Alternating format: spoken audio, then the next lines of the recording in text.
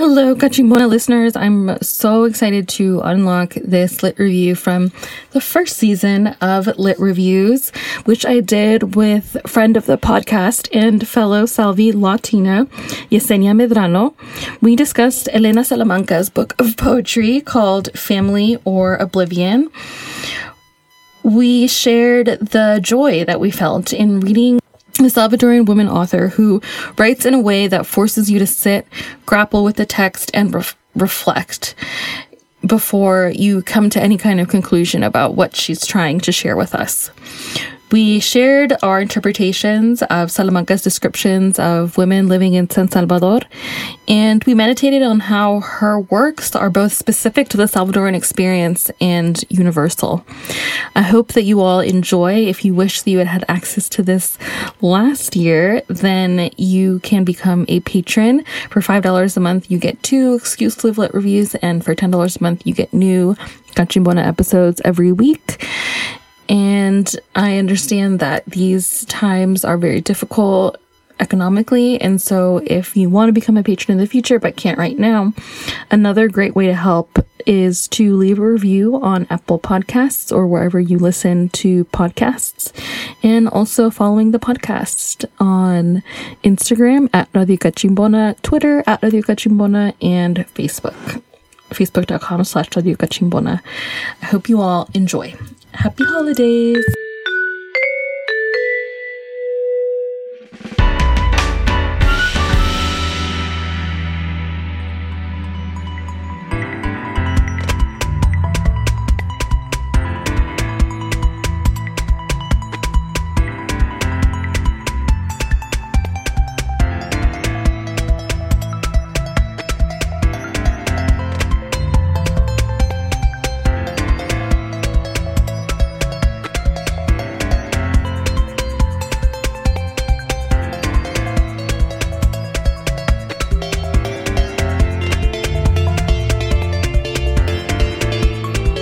Excited today to have Yesenia back on the podcast, but this time for the lit review. And I'm really excited because we are reading this anthology of poetry called El Olvido, Family or Oblivion, and it's written by Elena Salamanca. And she's a Salvadoran woman who was born in San Salvador in 1982. And before we get into it, Yesenia, is there anything you want to say about this experience reading the book, or I don't know, anything you want to reveal about yourself that you feel like informs this conversation? First, I'm also excited to be participating in this podcast, and excited to be reading this book in particular, as a Salvadoran, somebody who identifies as Salvadoran American. And because I did take Spanish in high school and some classes in college.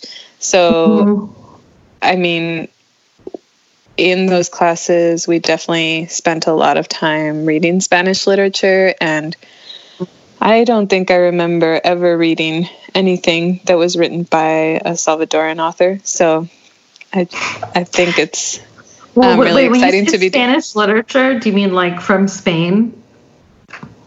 Or just Spanish language? Spanish language, but I know one of the classes was like Spanish literature. I'm pretty sure that was the name of it. And we were reading a lot of poetry. Yeah, I took AP Spanish. Yeah, I took AP Spanish literature in high school, and also AP Spanish language. And I just remember that AP literature was just a bunch of male authors from Spain. And like, that's what we were taught Spanish, Spanish language literature was. Like, that was the pinnacle of it. And actually this conversation is really special to me because I think for a variety of reasons, like my parents left El Salvador pretty early on in their lives when they were in their early 20s. And also, what they lived through in their early years was just a lot of poverty and then the Civil War. So I think they weren't really immersed because they weren't middle class. They weren't really immersed in I don't know. I think that also says a lot about classism and access to art, but I just don't think that that's something that they really learned about, like Salvadoran literature or art. And I just remember this because one time for my AP, it was for my AP Spanish literature class maybe, or language, I forget, but our teacher asked us to ask our parents what their favorite song or genre of music from that your country specifically created. And when I asked my dad, he said, I don't know, Salvadorians didn't create their own genre of music or something. And it's obviously not true. And I think that there's so much culture, specifically literature and music, that goes on and is written but isn't talked about. And I feel like, especially being a deportation defense lawyer, I only look at the Salvadoran American community, the Salvadoran community, and Salvadoran history through a lens of trauma. And it was really nice to read this very obscure book. Normally I actually really hate things that are obscure like this, but I think I just had a different experience reading it because it was written by a Salvadoran woman. Yeah, I think I definitely agree that, I just feel like we really have to seek out a lot of the Salvadoran culture because it's not as talked about, definitely not in school, not even when you're taking Latin American history classes.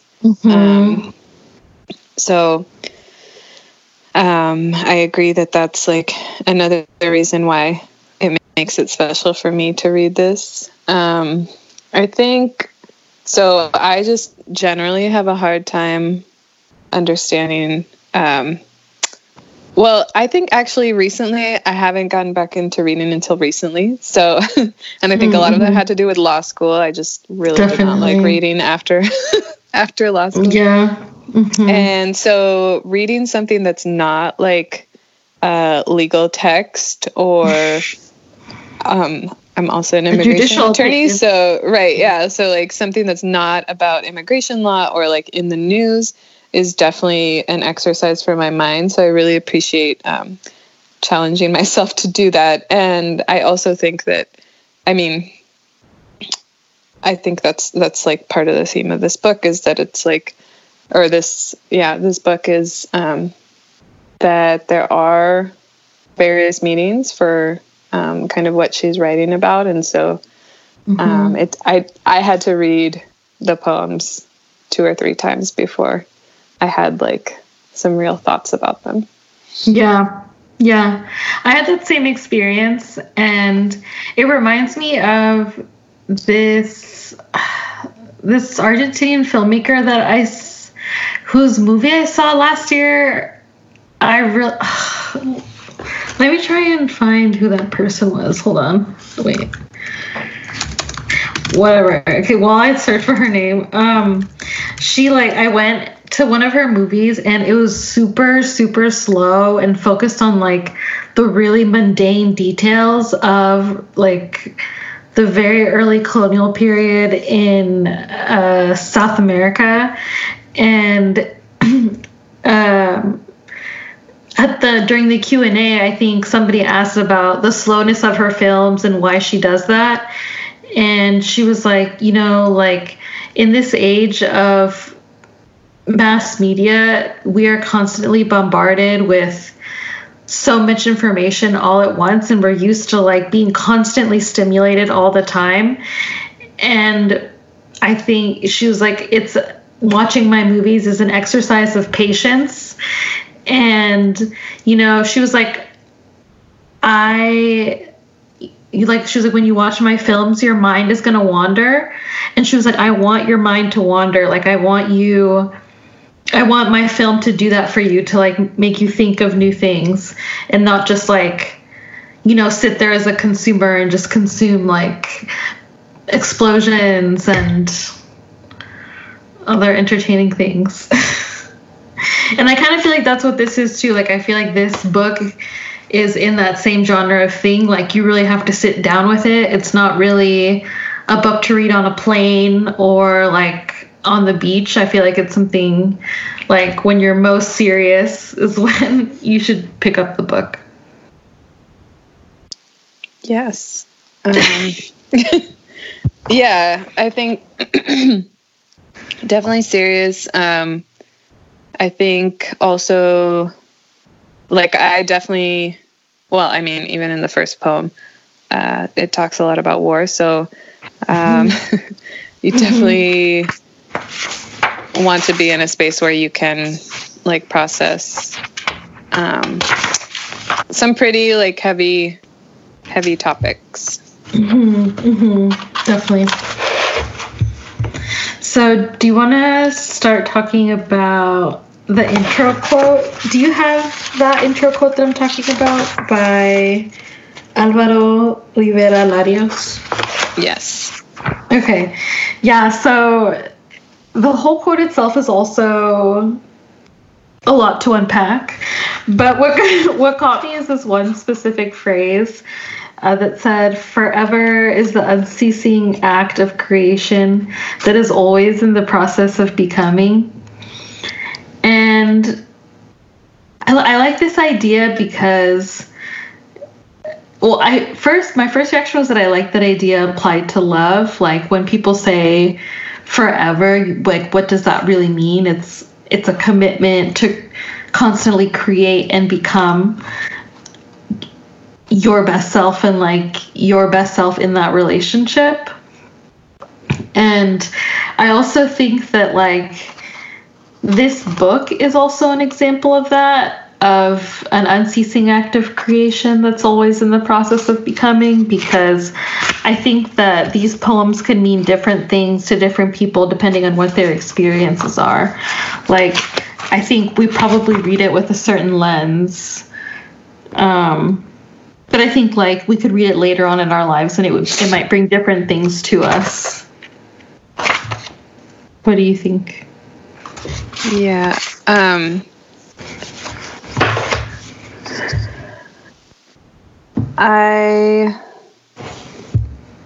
That, like, I don't know. I think that sounds like, I definitely agree with that summary. I think, so I really appreciate that I've had the privilege to like go back to El Salvador and, or like visit as an adult where I can remember things and like learn a lot about the history.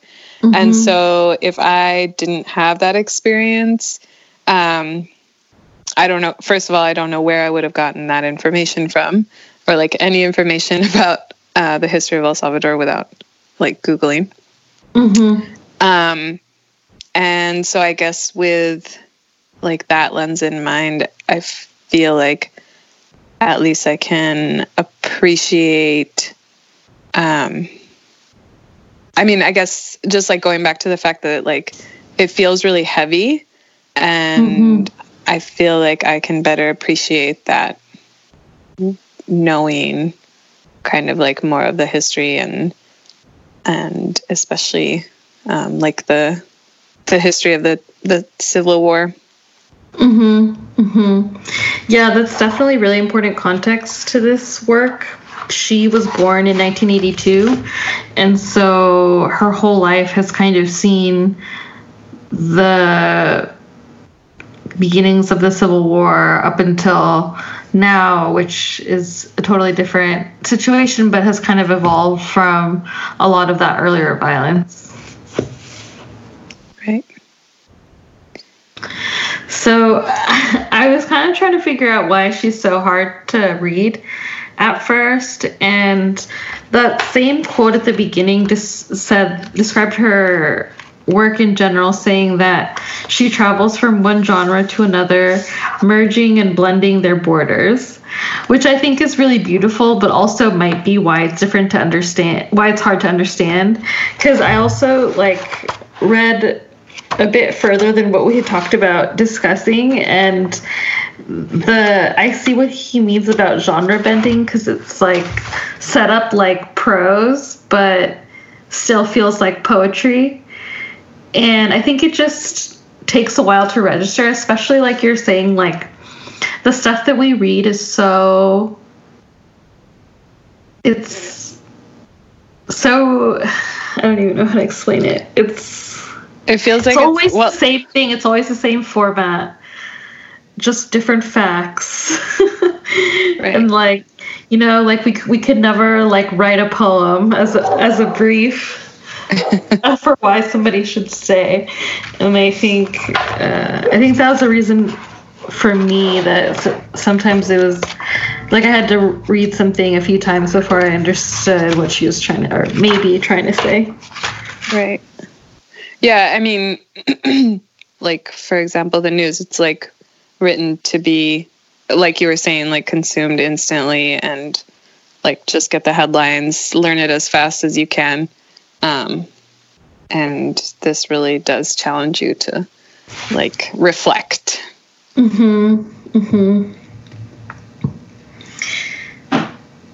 I also think that,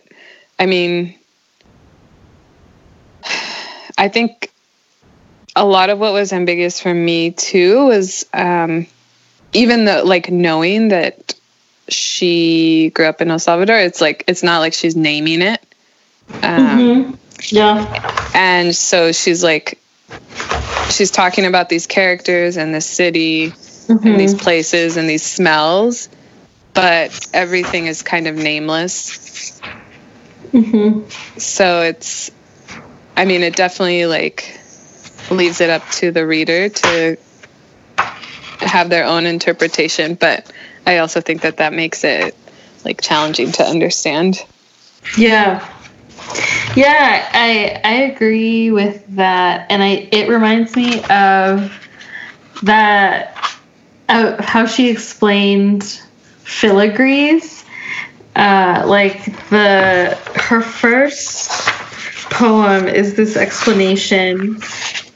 It's filigranas or filigrees, and she gives these definitions, and the fourth one is what can be read in between the lines.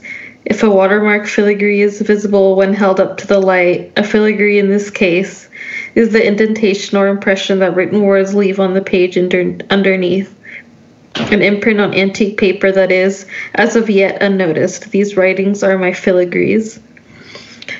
When she says that a filigree is something that you see when you hold up to the light, that to me is it's something that you only see when you're in a certain context.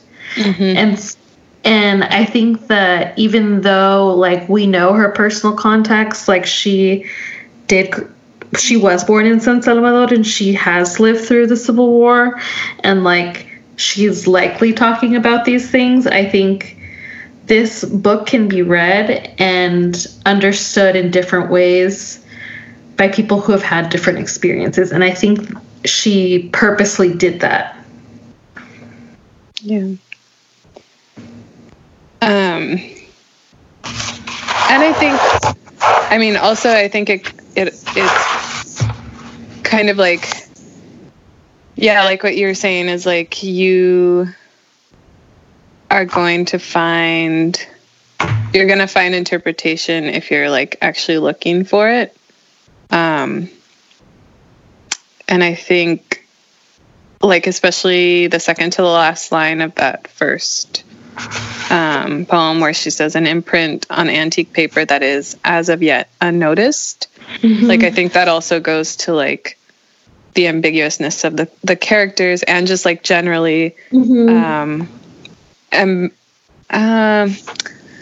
invisibility of women and the way she talks about them throughout. the poems too. Yeah, I think that makes sense because in a strange way, I also kind of read that, like, yes, they're unnoticed, but also there's still, like, the filigrees still exist, even if they're not seen. And I also see there being so much potential, like, you can still hold this up to the light and see it. And I think that maybe she would appreciate that dual reading. Like, yes, this is about, like, yes, women are invisible, but also at the end of the day, like, the filigrees still exist and, like, our multiple dimensions still exist. It's just the person who's observing has to see them. Right. Yeah. Telling society to look harder. Yes, yeah. To act right. Yes. So just backing up a little bit, the dedication is to her grandmother.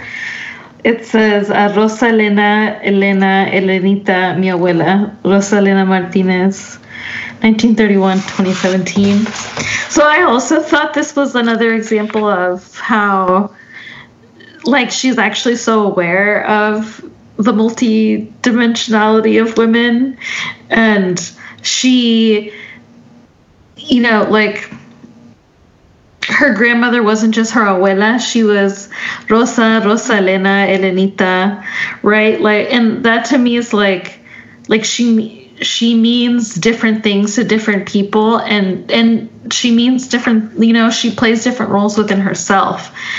And I just really appreciated that being written by a Salvadoran woman, because in my own personal experience,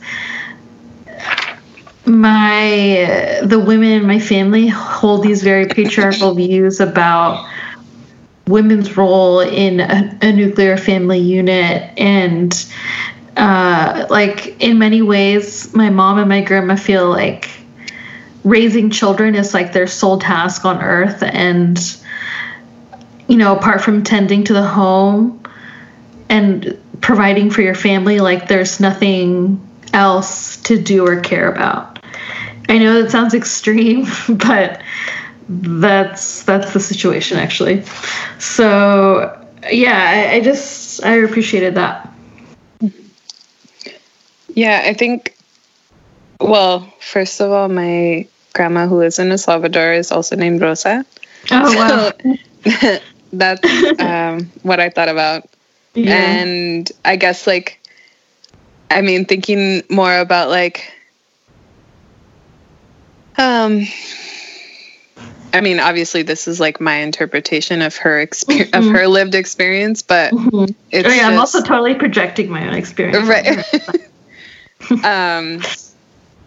Like, everyone, so she lives in San Salvador, in this colonia, and everyone knows her as Niña Rosa. Niña Rosa, because she's very tiny, and but it's, I mean, I think it's interesting because it's like, I didn't meet her as an adult until I was 18. So I went from being a baby to 18, and I'm the first grandchild on her.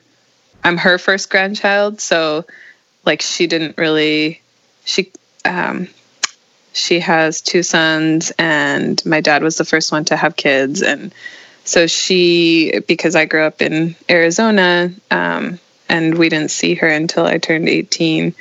Like, she never grew up with, or she never, like, I just didn't really experience her as a grandma, like, physically present in my life.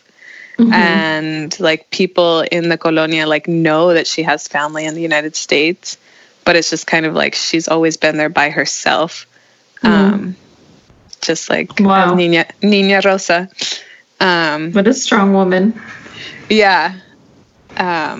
So I guess I was just thinking about, like, how the community views her,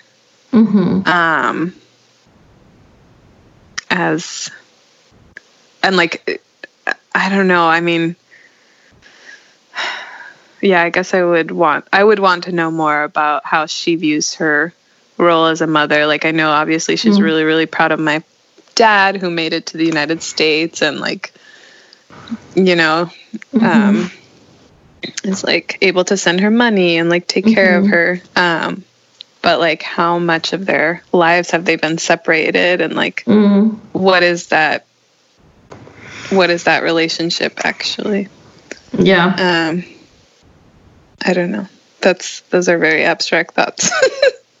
But I think just trying to tie it to like women's roles and like being multidimensional, and kind of like how until recently, well, like very early on, she stopped having like that physical relationship with her son, like physical caring relationship with her son when he left the house to come to the United States, and how like it's only been like in the last like decade that she's met me as an adult and like talked to my sisters now on the phone, and like been a grandmother. Wow. No, and I don't think that's abstract. I think that's rooted, like that experience of family separation, I think is almost parallel to migration itself, especially from Latin America to the United States, because of border militarization. Like once you come into the U.S., if you are undocumented, it's impossible to leave, or it's just very difficult to leave, because every time you cross without authorization, it's a life-risking endeavor. So no, I feel like it makes so much sense that like you would have that complicated relationship. Right. Yeah, and I guess, yeah, just the way that, I mean, this book isn't really talking about migration, but like the way that migration changes like our familial relationships and roles, I guess, in society, like who that makes us, what our identity is based on migration history. So I don't know, have you ever read Gertrude Stein?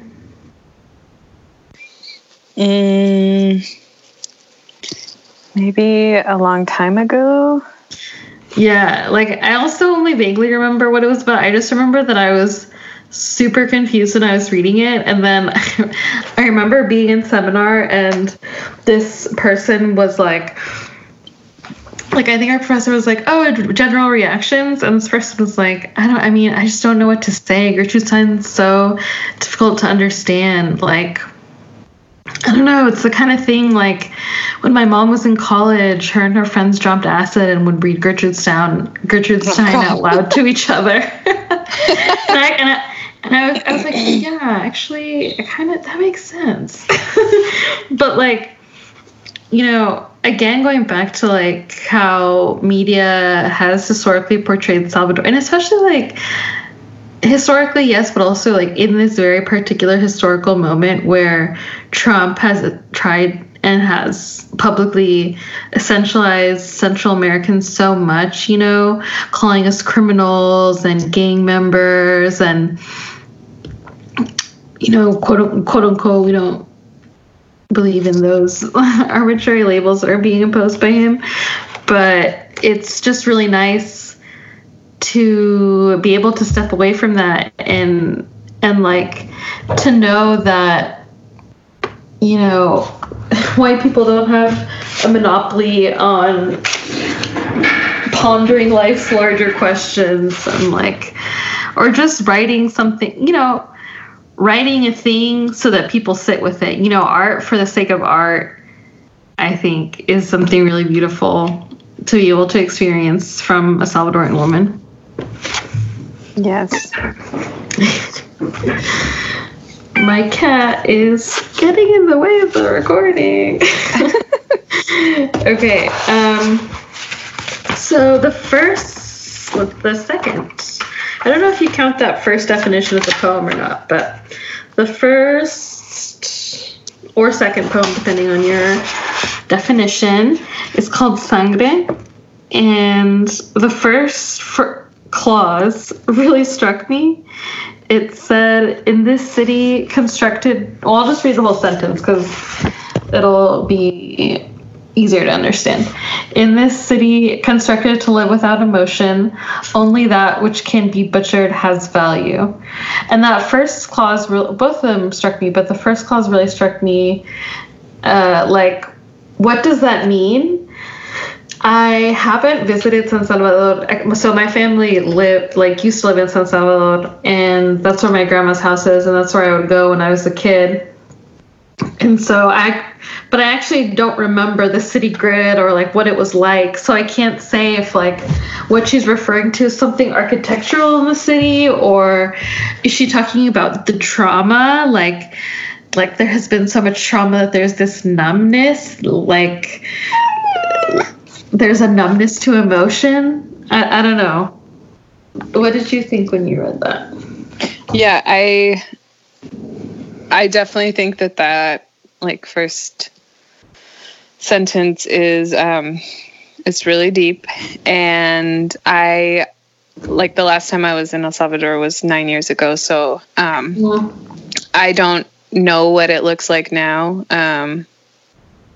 but I definitely think that my mind first went to kind of like the trauma and how like the war really impacted the city, and like I think it kind of like what we were saying earlier is that like these poems are kind of like ever evolving, and like even now it's kind of still like portrayed as a war zone, and we know that like there's so many unhealed wounds since the war. Yeah. And because of the way that El Salvador is still portrayed now, and like the gang violence and just like really terrible rhetoric, I think that's definitely where my mind went first. Yeah. Also, that second part, only that which can be butchered has value, was really disturbing, but because it made me think about the Central American youth that are really vulnerable to gangs, and then when they're migrating to cartels, like it's like these kids have been left to die or left to live in poverty for the rest of their lives by their government, by the U.S. government. And, you know, these larger structures are just kind of indifferent to their existence, but they start to matter when, to these cartels, they can traffic drugs across the border, or they start to matter when, like, these kids can join the gang and traffic drugs for them wherever else.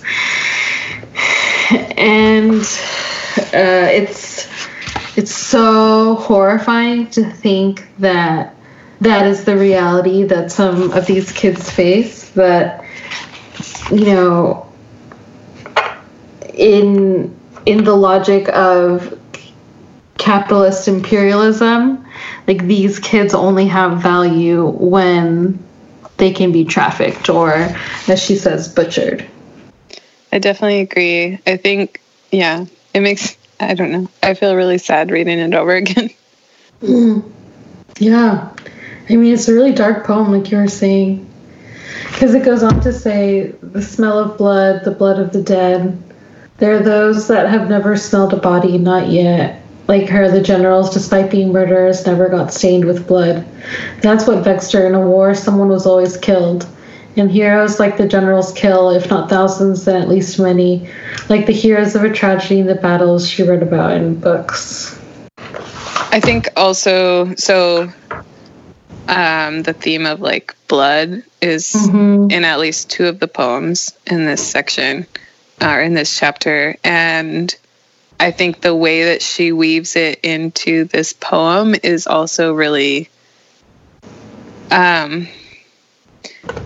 I guess the way she weaves it in almost makes it emotionless too, because she goes from like talking about blood in the sense of like bodies, and then to like animals, and then at the end, right, like the smell, I guess, of like a marketplace. Mm-hmm. And then at the end, like all this blood for a soup. Mm. Yeah, so I think it's I don't know. I feel like the way that she weaves it in her words, like really does kind of demonstrate how like numb you become to like violence and blood. Yeah. To me, that also signals like how traumatizing it is to have to live in a war zone. Like, I think this is kind of this does reflect the internal process. From what my mom has told me, this does seem to reflect that experience, because it's like there's this blood, it's awful. The whole marketplace reeks, and it's something that exists all across the city, but at the end of the day, like, you still need to go to the market and buy your things and make your soup. And that's how I understood that aspect of it. Mm-hmm. Yeah, I think it is like developing a numbness where, yeah, like these are just like the things that you see on a daily basis when you're like living in so much trauma. And then, like you're saying, like at the end of the day, you still have to like just do things to like survive and kind of like walk through it like, oh, well, this is what I'm experiencing every day. So. Right. Also, this has been a consistent theme in the Lit review, but I just always think translation is so interesting. And the English version says, all this blood for a soup. She tightened her hold on the package of viscera. All this blood for a city.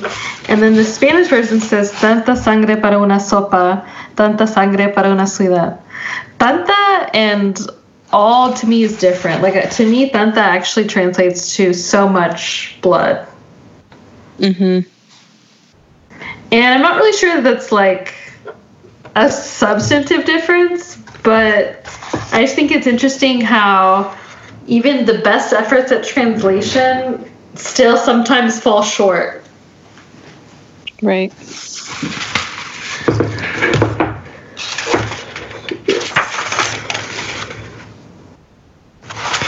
Okay, so I think it also is kind of like, just because there's so many meanings in the poems, like definitely if they were originally written in Spanish, it's like, how do you capture the multiple meanings when you translate something written in another language? Yeah, that's always why I like to point it out, because I'm not sure we always realize how actually like our culture is recorded through language. Like, there's certain cultural meanings, we as in our cultural context create certain words. And so, I think even like expert translators have a really difficult task. And sometimes I just don't think you can get 100% there, like you just need to know the other language to really fully be able to understand the concept.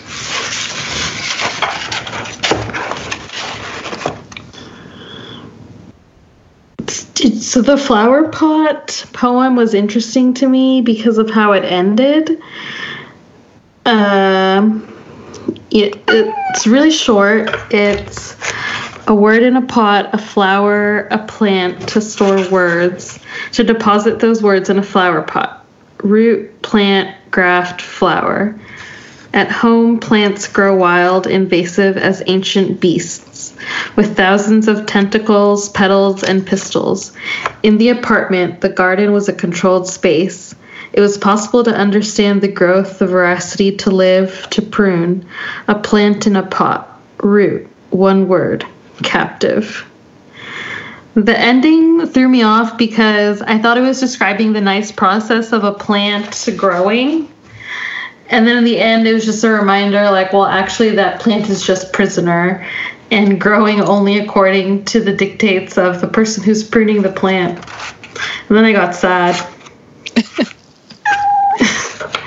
But I actually don't take care of any plants, so I don't feel like I'm holding anybody captive. I might be holding my cats captive. No, actually, that's not true. My second cat, like, actually begged to be adopted. Oh. Did I tell you that story? I think you did. Yeah. It's neither here nor there. But for the record. I also, about this poem, so as soon as she says, at home, plants grow wild, I just automatically, like, my mind just automatically went to, like, just, like, being in El Salvador in, like, the country, mm-hmm. and, like, how beautiful the plants grow wild. Mm-hmm. And then it says in the apartment. So mm-hmm. I think it's really interesting. Mm-hmm. I mean, like, what does she mean when she says at home, and what's in the apartment? Like, where, right. Like, mm-hmm. in the apartment in the US, in the apartment in El Salvador.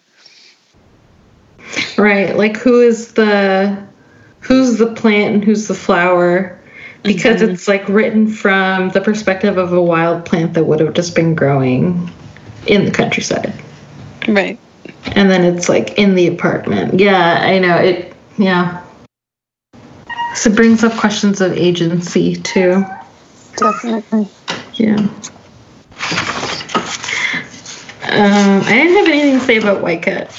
So I wanted to... Go stop it. I wanted to talk about Letter.